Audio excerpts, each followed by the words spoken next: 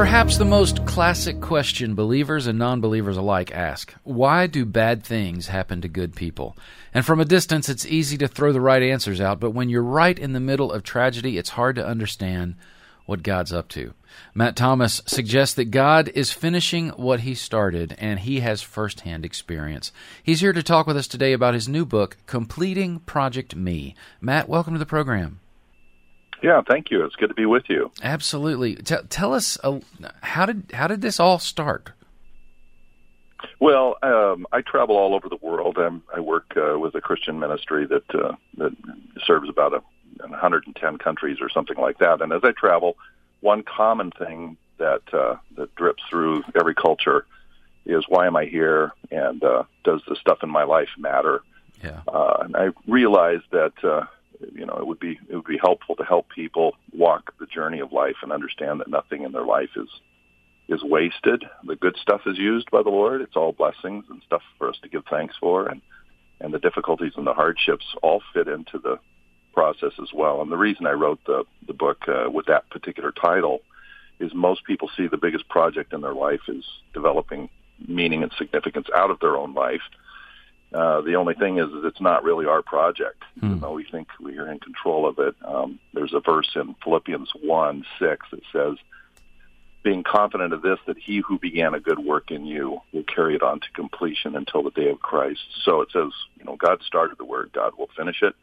And so our job is not to make something of our life, but understand what God is making of our life, and then by faith join Him in that. Boy, easier said than done. There's going to take a long time to unpack that.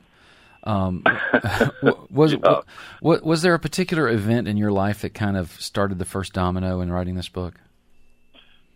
Yeah, there were two or three, some major ones. I was kidnapped at one point in time as a missionary and briefly held, and what was going to be held for ransom type of a situation. And so wow. I had some people that wondered, well, how does that fit into the development of leadership? And that would have derailed what ministry we had, but it didn't derail it. It actually heightened our ability to do ministry in that particular region.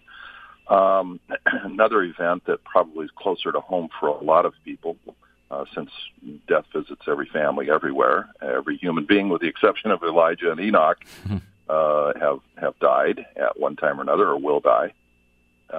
Jesus is going to fix all of that, and when death is no more in eternity. But we had the unwelcomed, unwanted, certainly, experience of losing a son to cancer. He was 28 years old. He was a youth pastor when he passed away. Godly, wonderful young man, and I started noticing that not only our own grief, but the grief and the lack of, the big question, why did this happen? That catapulted into several people asking me to do seminars or workshops on walking through grief when they watched the way my wife and I walked through this. So the book was somewhat spurred on by that as well. So what's the first thing you tell folks when they're dealing with what looks like the biggest mess that you could ever imagine in their lives? And sometimes that's by our own bad choices, but oftentimes it has nothing to do with our choices. How do you point people toward God's sovereignty and all of that? Yeah, we like immediate results, and we feel like if we don't see an immediate result to something, and we're just bearing the pain of it, that it's a wasted event, or it's a negative event, or it's there's no value in it, or God can do nothing through it. And so we easily cast these things into a trash bin of spoiled experiences or disappointments, or people even give up in their faith in God on the basis of a single experience at a single time without waiting and seeing what God is doing in it and through it. So I tell people, be patient.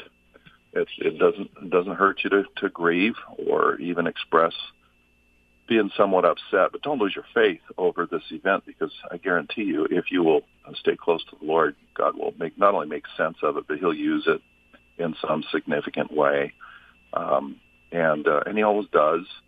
And that's why, I wrote a chapter in there on that we need to have faith in God, not in results. And some people put their faith in resolution. If things resolve the way that I want them to resolve, then I'll believe in God. So it's kind of a conditional belief. Yeah. And I say, don't put the conditions on the Lord. Let the Lord work through all this. So I tell people to hold on and deepen in your faith. Don't throw it away. But we do have this human nature need to see some kind of sense come from the pain that we endure. You talk about ripples of impact. Well, what? Tell me a little bit more about that. Yeah, sure. So this is all the way through the Bible. There's a Greek word. It's called pleroma, and it means full, but it means a different kind of full than what we anticipate. It means full as though you fill up a cup that's overflowing, and then it flows over into another cup, and it just keeps spilling over. It keeps having fulfillment in additional ways, and our life experiences are like that. The whole concept of just like you throw a rock in a pond and the ripples just keep going way beyond the initial splash. We are always looking at the initial splash, and we forget that there are ripples that are impacting. So in the Bible, for instance, Moses thought that spreading the blood of a lamb on a post and having a certain kind of meal with unleavened bread on one night, that when the people escaped Egypt, that was the end of that story. That was the end of the use of that concept of blood or escape or whatever. He didn't realize that 1,300 years later, that really there'd be more significant meaning to that experience than he would ever imagine with the death of Jesus on the cross. Same thing with Abraham. He had no idea what God meant when he said he would make him into a great nation. When he died, he had one son of promise. That was it. So the Lord is continuing to work in our experiences. And so what I tell people is don't just look for the one-off experience of something. Realize that God is working in ripple effects for perhaps years to come from whatever your experience is. Well, do you have any personal examples of that? Yeah. So I mentioned the passing of our son. Mitchell was a godly young man. He just loved the Lord and loved people. And, it was obviously painful, very difficult to see him pass. He and I worked together on, he said, I don't want one drop of this experience to fall to the ground without some significant meaning and help for others, which shows you how selfless he is. And so right up until the point of his passing, we kind of shared a blog together and did a little bit of vlog, I think at the time. It was what they called it, the video logs. And we would write stuff and we would send it out. And we were just walking the journey together, and we let people look in the window, so to speak.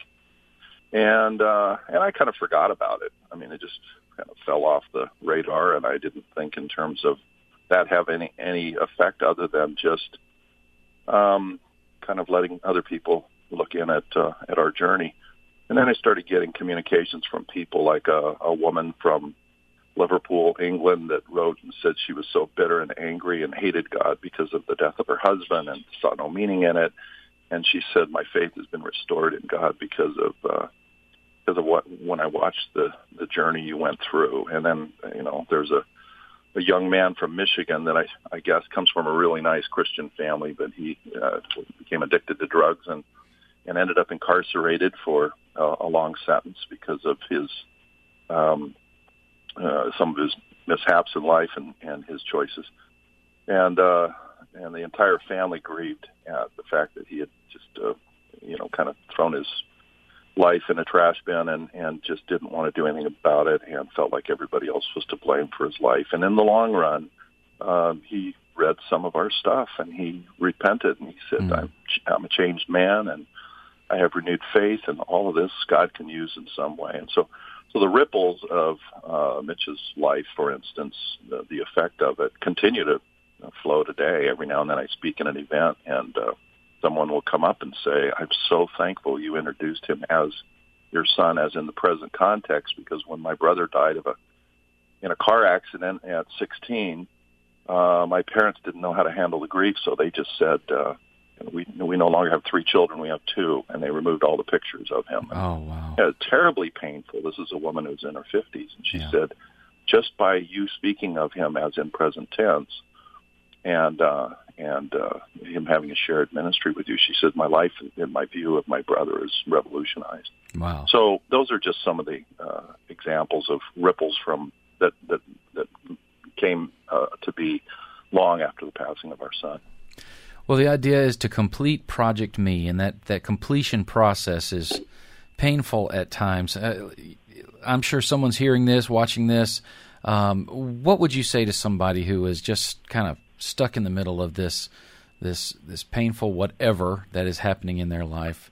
What is your admonition to them as they lean forward? Yeah, I would tell them, first off, I'd say,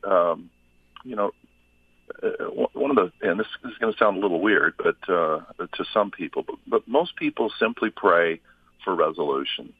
I would tell them to press into the Lord and pray more about relationships. The closer we get to God, the better we understand what's going on in our life. If we're just praying for resolution, if we're just praying for the answer, then even if the answer comes, we may not have a better relationship with God. We might not understand the larger things in life any better. So first, I would just say, pray that way. And then I would say, and this again sounds counterintuitive, but I would say, thank the Lord for everything. Thank Him for the good stuff. Thank Him for the difficult stuff. The Apostle Paul did that. He said, it's what I call a prayer sandwich in Philippians, or 1 Thessalonians 5, 16, 17, and 18. It says, rejoice in the Lord always, pray without ceasing, and in everything give thanks. And I call that a prayer sandwich, with the prayer being in the middle, pray ceaselessly, but you go into it with rejoicing always, and you come out of it thanking the Lord in every circumstance. Wow. And so I tell people, when you pray with gratitude in your heart, and because you pray by faith that God is going to make some sense out of this. And it's interesting how when you pray that way, to come to know not just the answer to the prayer, but to know God better. And when you thank Him, realizing that He's going to work at this, your heart will change. Mm-hmm. Your relationship with God will change. Your understanding of the circumstances will change. It all changes. And so I would encourage people just to remember that nothing's wasted. God can work through the most difficult circumstances. We've got a whole reservoir of examples in the Bible, so I would tell them to hold on.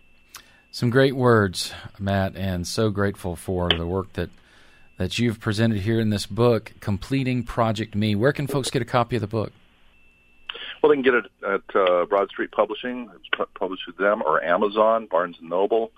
And I would encourage them to do that online. It's in Kindle as well as in hard copy. So that's where they could get it. And where can folks stay connected with you, if there's any kind of social media connections for you and your book and your work? Yeah, they can jump online, and I do have a blog. It's MatthewAThomas.net, and they can follow blogs and other writings, other books that I've written. That's where they can find me. MatthewAThomas.net. Fantastic. MatthewAThomas.net for a reminder, and the book is called Completing Project Me, and we're so grateful for your time today. Thank you again, Matt. Yeah, thank you. All right. Until next time, this is John Graham bringing you The Culture Connection.